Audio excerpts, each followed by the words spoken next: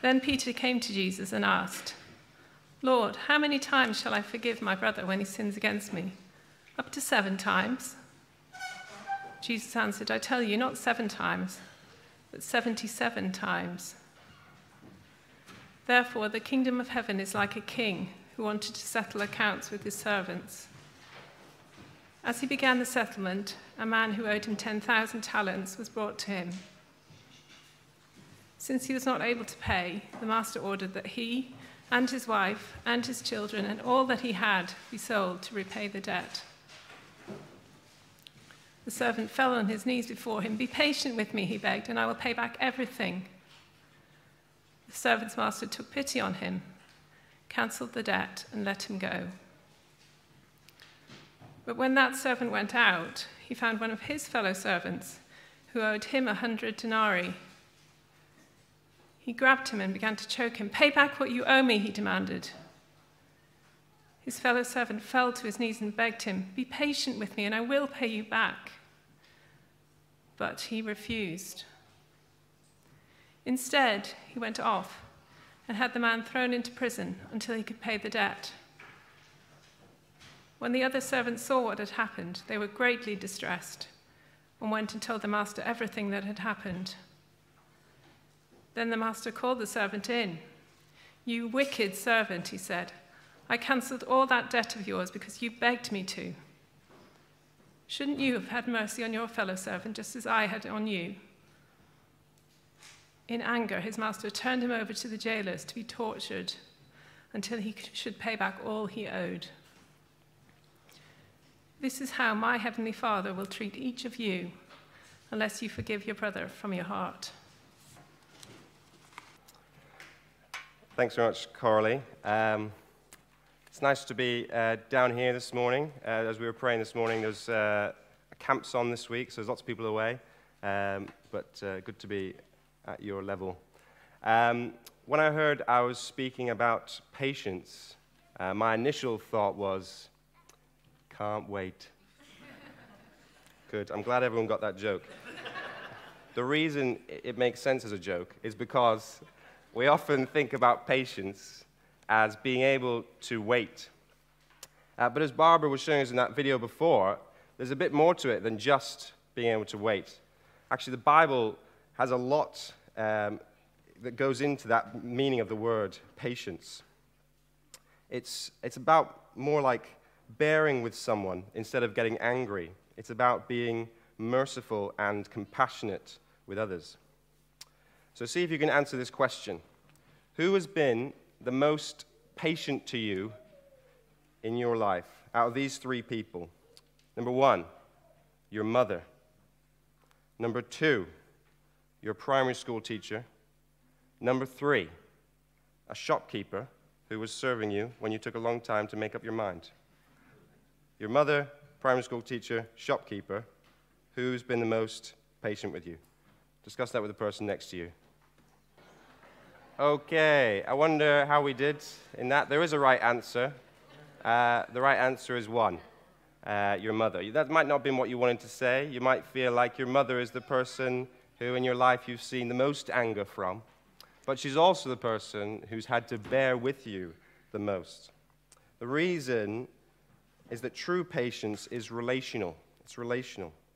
It might be helpful to know the word in the original Greek that we find in Galatians 5 in the list of the fruit of the Spirit, patience, is the word macrothumia. So 2 parts, macro, meaning big or long, thumia, meaning temper or passions. So it's having a long temper instead of having a short temper. We have the word short temper in English, but it's like a long temper. But it is more than that because the context in Galatians 5 is all relational. So we're going to be focusing less on sort of losing our temper because we accidentally broke our new toy, and more on how we treat others whom we find hard to love, how we bear with others and forgive them even when it's really hard, even when they have seriously wronged us. You see, the patience we're going to see in the Bible is nothing like what we see in our relationships in the world. Actually, the true patience is found only in God. But the crazy thing that we're seeing in this series is that God wants us to be like him. He wants us to be as patient as he is. So before we get into it, I do have a warning, and that is that when we see the patience of God clearly, it will be so unlike what we're used to. It has the potential to be a bit contentious, even dangerous. There are lots of times in the Bible where people start to understand what Jesus is about, and they see the depths of his patience, and they hate it, and they try and kill him. God's patience is revolutionary, and seeing it could change your life. Fair warning. We're going to look at God's patience first, and then we're going to see what it's like if we had that patience of God. So firstly, God's patience. God's patience. We're going to see how big God's patience is on the cosmic scale of all history, and then we're going to focus into seeing God's patience in its fulfillment in Jesus Christ. So the first thing we need to see about God's patience is that he is immensely patient with us sinners. In Romans chapter 3, Paul writes this, and it's on the screen. For all have sinned and fall short of the glory of God, and all are justified freely by his grace through the redemption that came by Christ Jesus. God presented Christ as a sacrifice of atonement through the shedding of his blood, to be received by faith.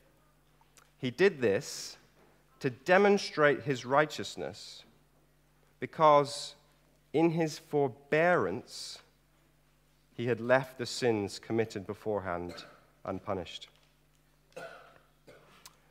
There are some words in there that would be worthwhile just making sure we understand, so that we understand that the background to God's patience. Paul says, for all have sinned and fall short of the glory of God. That means everyone. So you, me, Stalin, Mother Teresa, we're all in the same boat. None of us have lived a good enough life to come to God and say, I am pure, I deserve glory, or I deserve eternity. The only thing we have earned for ourselves is judgment because of our self-centered rejection of God. So all have sinned, but that also means, verse 24, that all must be justified freely by his grace. Because we're all in the same boat, this is the only way anyone can be justified. We're all treated the same way when we're justified. To be justified means that God treats us as perfect. But you see, it is a free gift from God, because it is the only way for sinners to be right with him. And isn't it amazing that he wants us to be perfect, so he justifies us. He gives it to us as a free gift. But we may then ask, how can God justify sinners? He might want to do that, but how is he right to do that? Verse 25, God presents Christ as a sacrifice of atonement. He did it through Jesus paying with his own death. He's able to offer us not just forgiveness, but that legal status of perfection. Because Jesus has been handed that sentence on our behalf. So the justice is done. But the crazy thing we come to at the end of this passage is that God was saving people well before Jesus, all throughout history. He was gathering a people to himself. There was always the true believers who he considered justified. He considered right. Now, we've just said that the only way to be right is through the death of Jesus. So was God doing something different with those believers in the Old Testament? Or was he being unfair? No, not at all. All have sinned. All are justified the same way. And so we read at the end of this, he did this to demonstrate his righteousness. So he is just, because in his forbearance he had left the sins committed beforehand unpunished. And that idea of forbearance is something that I want us to think about as we start to think about patience. So since the beginning of humanity, since we rebelled against God in the beginning, since that time, as he's still been relating to people, not just sort of waiting for Christ to come, but saving people all throughout the Old Testament, for thousands of years of human history, as those people have been saved, God has not yet, in the history of humanity, got to the atonement of Jesus. And when he saves these people, they don't become perfect straight away. Like us, they continue to sin. And every sin is a personal attack on God, an insult to him, an offense to him. So what is God being all that time throughout history? He is being very, very, very patient. He's not just waiting because, in some sense, he is having to absorb in himself the pain of sin until he's able to justly do away with it on the cross of Jesus. And I wonder, is that the way we think about God? We often think about God's wrath, which is his fair, settled anger against sin. And that's important. We need to understand his wrath. And his patience doesn't take away from that at all, because his wrath isn't short-tempered, where his patience is long-tempered. His wrath is never like that. It's never uncontrolled outbursts, or as Galatians 5 says, fits of rage. And as we see in these passages, the two meet perfectly in the cross, his justice and his mercy. But let me ask you this question. Which do you think of as a more integral part of God's character? Okay, his wrath or his patience? You can't split God and take one away from the other. But which one seems more crucial, more core to the characteristic of God? I think the Bible seems to emphasize God's patience over and above his wrath. See, we're not dealing with some kind of, some idea of God from our heads, some stale academic idea of God from human philosophy. The God of the Bible is deep, and his character is constantly surprising us. And this is an area where I think we need to be surprised more and more. God bore the pain and the suffering of watching his people continue to sin until Jesus. And the crazy thing is, he didn't do that through gritted teeth. He wanted to do it. He wants to be just, yes, but he also wants to be the one who justifies those who have faith in Jesus. And that is what he wants for you. That is his attitude towards you, his inclination towards you. Another great passage for us to see this in is in Exodus 34. God says he's going to reveal his character to Moses in this passage. And this is what it says. It's on the screen. Then God came down in the cloud and stood there with him and proclaimed his name, the Lord. And he passed in front of Moses, proclaiming, the Lord, the compassionate and gracious God, slow to anger, abounding in love and faithfulness, maintaining love to thousands, and forgiving wickedness, rebellion, and sin. The forbearance idea in Romans 3 is a part of God's patience. Here, in a part of the Old Testament, very near the beginning of the Bible, we see an idea that is even more strongly linked to patience, being slow to anger. And the important thing to note here is that this is God revealing his character to his people. This is him talking about his special name, the Lord, or Yahweh. This is who he is, what he's really like. Compassion, grace, patience. This is who he is naturally, who he loves to be. I've got 4 children, 4 young boys, and, they fight and hurt each other a lot, sometimes accidentally, sometimes on purpose. But they know they have to say sorry, and the person that they say sorry to, they know they have to say, I forgive you. But sometimes they disobey me and hurt me, and they say sorry. And sometimes it's very frustrating. And even when I remember to say, I forgive you, often in the moment, I don't mean it, because I'm still very angry. What they've done is definitely wrong. You know, I feel I have the right to be angry. And we can all think of examples in our daily lives with our partners, children, parents, friends, enemies, classmates, colleagues, neighbors, strangers. Someone really wrongs us, and it's really hard for us to then treat them kindly, even on the outside, in our words and actions towards them. Far harder still in our hearts to feel kindly towards them, towards someone that's hurt us.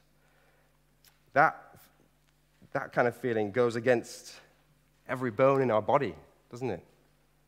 They have hurt us. I have the right to be angry. But our God is not like that. The glory of his character is in his patience.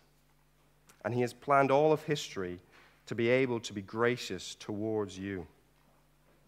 Even though you've hated him, he actually wants to treat you kindly. He longs to rejoice over you with singing like a good father should. So if we're not yet seeing the depths of God's patience, in order for us to really see what he has planned for us when he talks about this kind of patience in the fruit of the Spirit, we need to look deeper into who God is before we move on to ourselves. So we're going to look at where God reveals his character the most clearly, which is in Jesus. We see his character shine out in many ways all throughout the Bible. But like every part of God, the real essentials of who God is shine out the most in Jesus, condensed down when God becomes a man. His glory, his heavenly glory, is in one sense taken off when he becomes a man, and yet his real glory of who he is and his character, when he comes in a form that we can see and touch, we see much more clearly. And we see the fulfillment of his name, the Lord, Yahweh, the God who would come patiently for us. So the second thing we need to see about patience is its ultimate fulfillment in Christ. In Christ. Let's first think about how Jesus' patience played out in his life. Think about who Jesus hangs out with and how he treats them. I'm going to throw out some examples from the Gospels, Matthew, Mark, Luke, and John. If you've read those before, they might sound fairly familiar. But as I read them, just try and think about how it gives us an insight into the patience of God, how he comes as a man and bears with all these different people. So he heals the sick. He heals all the sick who would come to him, even when there's an endless crowd, and that's not actually what he came to do. He keeps his priority clear, but he doesn't refuse to heal them just because that's not the main thing he came to do. He makes time for them. He eats with the sinners and the tax collectors. You think that the God who knows the depths of sin that's in the human heart would try to sort of contaminate himself as little as possible. But he shares a meal with the very people who know that their lives have been lived against him and everything he stands for. He lets a sinful, promiscuous woman come and touch his feet and cry on them, dry them with her hair, and pour perfume on them. She's doing something socially scandalous. But Jesus commends her faith and doesn't expect her to meet some kind of standard, first of all. Another night, he's up all night with a Jewish leader, patiently explaining something that the Jewish leader's struggling to understand. In fact, the only group of people that he doesn't seem to get on very well with are the religious leaders. But he often answers their questions still. He's happy to sort of walk into their traps that they set for him in their questions, just to teach them. He could call down fire for even questioning him, but instead he speaks the truth in love to them. He doesn't depose them as leaders and take his throne. Instead, he actually lets them plot to kill him. And he welcomes small children. He has time for them too. He's not harsh with them, but gentle.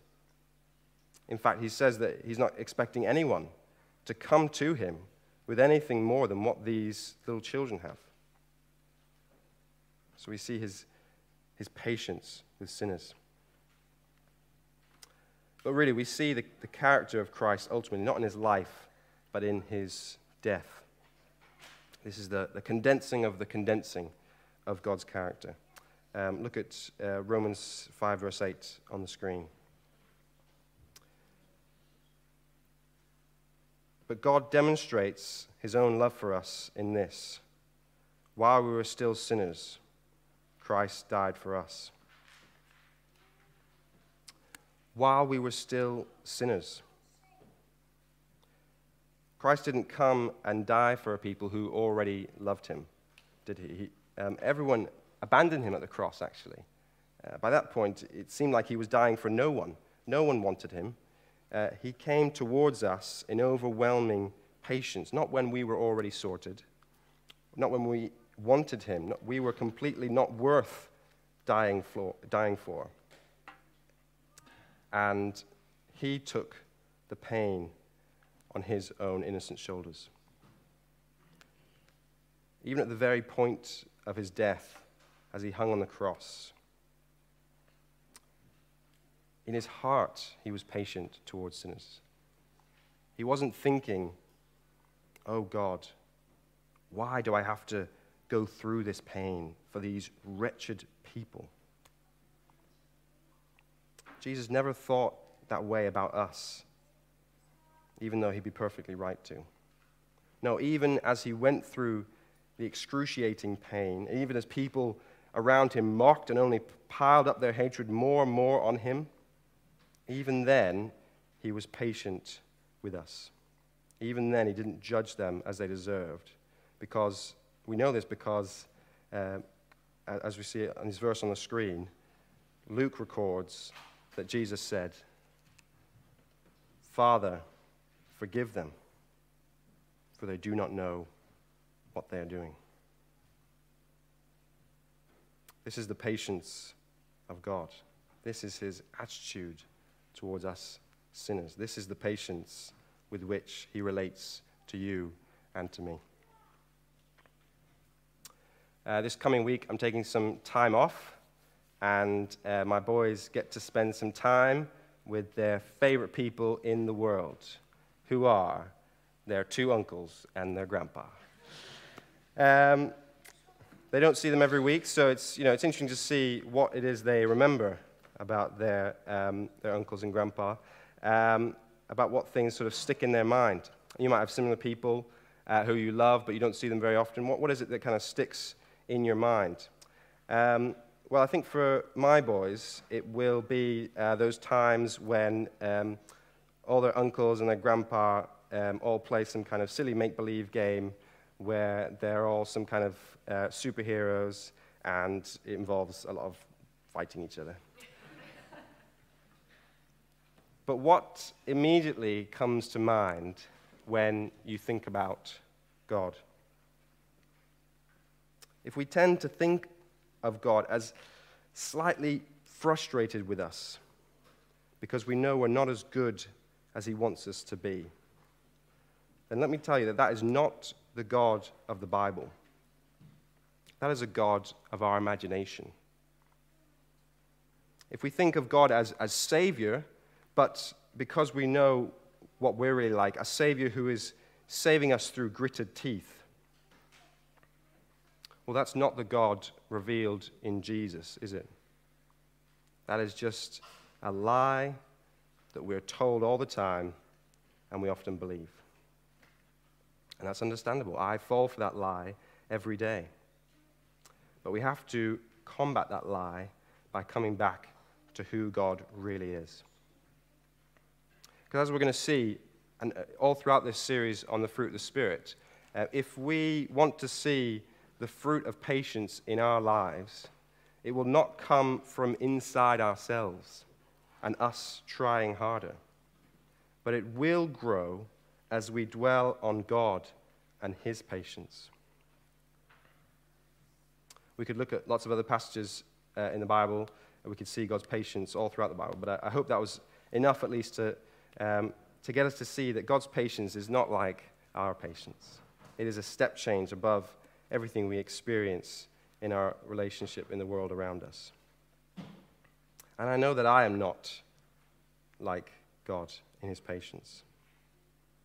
So we might feel, as we think about the fruit of the Spirit, that there's kind of nowhere for us to go here. You might find with this series that as you come to understand what this fruit really looks like more and more, it just seems more and more out of reach, right? How can I be patient like God is on the cross? Well, then, as we come to see what this patience is going to look like in our lives, let's just spend a few minutes first thinking about how the fruit of the Spirit really works in our lives. You see, I think there's kind of two sides to it. One is that it's God's fruit. It's the fruit of the Spirit of God. So it's important for us to remember that it's impossible for us to grow that fruit like him. It's impossible. Paul says in Galatians 5, before he lists the fruit, that if you try to keep them as if it was a to-do list, you will fail, and you will also destroy yourself and others. It's impossible for us. But we know that what is impossible with man is possible with God. It is his plan, his fruit, and he will just do it, even in our lives now. But the other side to it is that he's also going to do it ultimately in his plan. God will one day put everything right, and on that day, his people will actually be made perfect. As we were thinking about last week, that the fruit that we see in our lives now is really just a taste of the new creation to come. So what should we do then? In Galatians 5, Paul says we should keep in step with the Spirit. And I don't think that's meant to be something complicated or mysterious. Part of it is what God always asks of us, which is to repent and believe. As you hear the Spirit's message that God wants you to be patient like this, then we need to respond not by saying, I can do that, but to repent first and recognize that we can't do that. But we also need to trust God. It's his plan. He will produce the fruit in us. We respond in faith to trust God to do what seems impossible. The band, the Grey Havens, have a song, See You Again, where they imagine seeing a fellow Christian in the new creation. And one line goes like this: I always knew you could be like this. I saw flashes and glimpses before. So God will do the impossible and change us. And we may only see sort of flashes and glimpses in this life, but we will see them, and they will be evidence of a miracle in our lives and a taste of the new creation. And so we should pursue God-like patience. We should want to know everything the Spirit has to say to us about growing in this fruit, not by our own strength, but as a step of faith in God completing his work in us. So let's turn finally to that passage we heard right at the beginning as an opportunity to pursue patience and see that taste of the new creation. And if you've lost the page numbers are on the screen. So it's page 985 if you've got the red Bibles, 986 if you've got the blue Bibles. So it's Matthew 18, verses 21 and to 35. Just want to comment on a few things in these verses. Firstly, the story talks about patience in terms of how much you're willing to forgive someone. And in verse 22, Jesus essentially says that in his people, there should not be a limit to how much you're willing to forgive. So verse 21 says, Then Peter came to Jesus and asked, Lord, how many times shall I forgive my brother or sister who sins against me? Up to 7 times? Jesus answered them, I tell you, not 7 times, but 77 times. Often we often have a limit to the patience that we're prepared to extend to someone, don't we? They mess up and let us down, sure, we'll forgive them. It happens again, okay, yep, we'll forgive. In the back of our heads, there's a little counter that's ticking over, keeping track of how many times they wrong us before we sort of cut them off. You know, if they're not going to get their act together, why should I keep entertaining this notion of forgiveness? You know, maybe it's 5 or 6 times, maybe 15, 16 times. Maybe it's a lot, like 30 or 40 times. I think we would probably lose track before we got to 77. It's not a hard number. The idea is, there is no limit.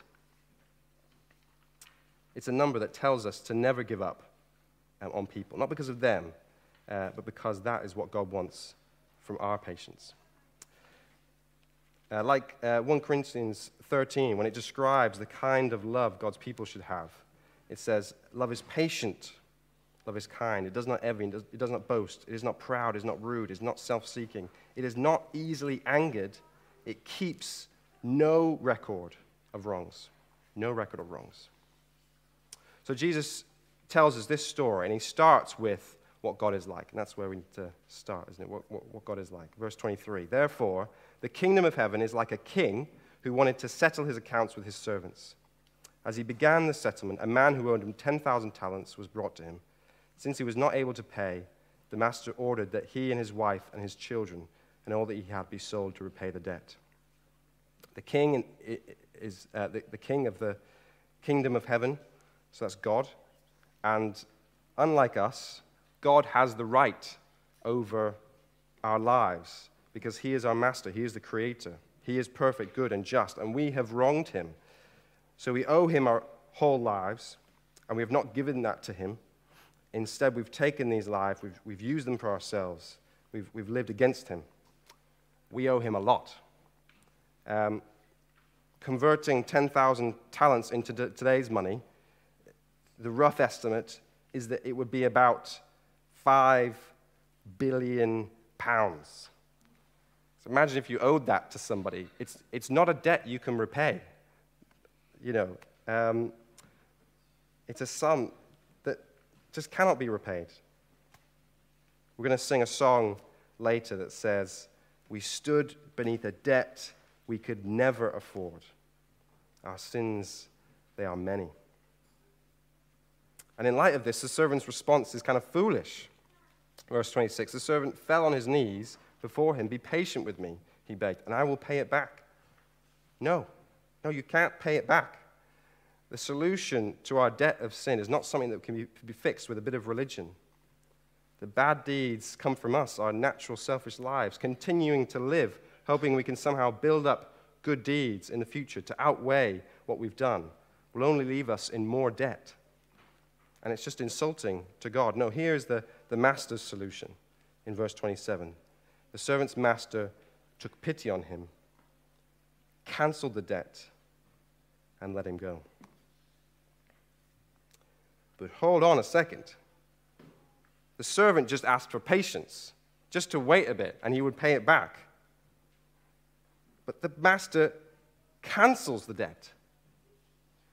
5 billion pounds. The master just absorbs that cost on himself, and he writes it off. Well, this is what God has done for us, isn't it? He's not just given us a second chance. He's not just helped us to turn over a new leaf. He has canceled the debt of sin. It is canceled. It is gone. The master wanted to settle his accounts. We assume that means he'll want all his money paid back. But actually, there's another way that we didn't expect for him to settle the accounts. He could just cancel the debt. And so this helps us know how we should treat others. In some parts of the Bible, it uses patience to talk about waiting for God's judgment. For example, when we're being kind of persecuted from the world, wait, God will judge, God will take vengeance. But what do we do when a Christian brother or sister sins against us? Will they get their justice eventually? Well, no, they won't, because it's already been paid by Jesus on the cross. But we need to remember that this is a way that God is allowed to settle that account on the cross. That is where that wrong has been taken to, and justice has been done. Now, in the situation, we might think, well, that means that in my relationships with other Christians, I actually get less justice. Well, yes, in one sense you do. You don't get what you deserve. But we need to remember that us not getting what we deserve is a good thing, because the cross means that you don't get the justice you deserve either, which is judgment from God. So then it's sad to see what the servant does. If you look at verse 28. But when that servant went out, he found one of his fellow servants who owed him 100 denarii. He grabbed him and began to choke him. "Pay back what you owe," he demanded. His fellow servant fell to his knees and begged him, "Be patient with me, and I will pay it back." But he refused. Instead, he went off and had the man thrown into prison until he could pay the debt. When the other servants saw what had happened, they were greatly distressed and went and told their master everything that had happened. Then the master called the servant in. "You wicked servant," he said. "I canceled all that debt of yours because you begged me to. Shouldn't you have had mercy on your fellow servant just as I had on you?" In anger, his master handed him over to the jailers to be tortured until he should pay back all he owed. The amount that the servant was owed by his fellow servant is 100 denarii. I think there's a footnote in the NIV that says it's just a few pounds. Some people, in terms of the conversion, they say it could be up to a few thousand pounds. So it might even be a significant amount, but it doesn't really matter when you're comparing it to 5 billion. But before the servant has a chance to say anything, to defend himself, the first servant has already got his hands around his neck. Doesn't even give him a chance to explain. And even when the second servant reacts the exact same way the first did and falls on his knees and begs for patience, it has no effect. The evil servant is making no reference to what has just happened with his master. And it's obvious to everybody else. But finally, I took great encouragement from the final verse that Jesus actually expects this change in Christians. And I think that's an encouragement. Verse 35, "This is how my heavenly Father will treat each of you unless you forgive your brother or sister from the heart." There'll be judgment for those who can't get this, for those that don't respond to the gospel, for those that don't trust in Jesus' repayment of their debt. And that trust will and should result in forgiving as we have been forgiven. But it's encouraging to know that Jesus expects that there will be a group of people who will not face that fate of that judgment, who will instead be changed, who will learn to forgive their brothers and sisters from the heart. And the encouragement is that can be us. We can be those who forgive, not through gritted teeth, but from our hearts, because we really want to. We want to enjoy extending to others the same free forgiveness we have enjoyed. When your debt has been cancelled, you are a free man. And Galatians 5 says that we are free then to love. So let's bring this all together. We started by thinking about how patience is relational. It's more than just a nice virtue. But you may have been thinking about how you're sometimes short-tempered with a housemate or a child, your sibling. And those are good things to think about, and we can discuss lots of examples of those maybe later over tea and coffee. But I think the key place where we want to apply this is in the local church. The local church is where the taste of the new creation is most experienced. And that's the application that Paul most has in mind in Galatians 5, and that Jesus most has in mind in Matthew 18. It will have implications for our neighborhoods and the way we relate to the world, implications for our family, but I think it needs to be seen first and foremost in the church. In the church, we rub up against people who aren't here because they're like us. They don't have the same interests as us, the same personalities. And we do a lot of life together. We love each other intimately. And the closer you get to someone, the more likely you are to sin against them, because that is what we're like naturally. When Paul's rebuking the Corinthian church in 1 Corinthians because they're taking each other to court to settle their disputes, he says something rather radical. He says, why not rather be wronged? Why not let yourselves be cheated? Why not rather be wronged? Why not take the wrong on yourself and don't seek out the justice you deserve? You are so much a winner if the master has canceled your debt that you can be wronged and still win. In fact, you get to be like Jesus, and that is what you want. And that is what our Master Jesus teaches us to be like. And in fact, then, we can enjoy extending that patience towards others because it's the part of the package of our salvation as Christians. We have been given this freedom to do it. There's no loss for us to forgive and not seek out our justice against each other. We're not going to be naturally willing to do something this radical, but as we come back again and again to the debt that we are owed and the completeness to which Jesus' death has canceled it, we know that it will be more freeing to let that affect the way we live in every relationship in our lives. And we will be free to let go. So let's pray that we'll do that. Let's pray.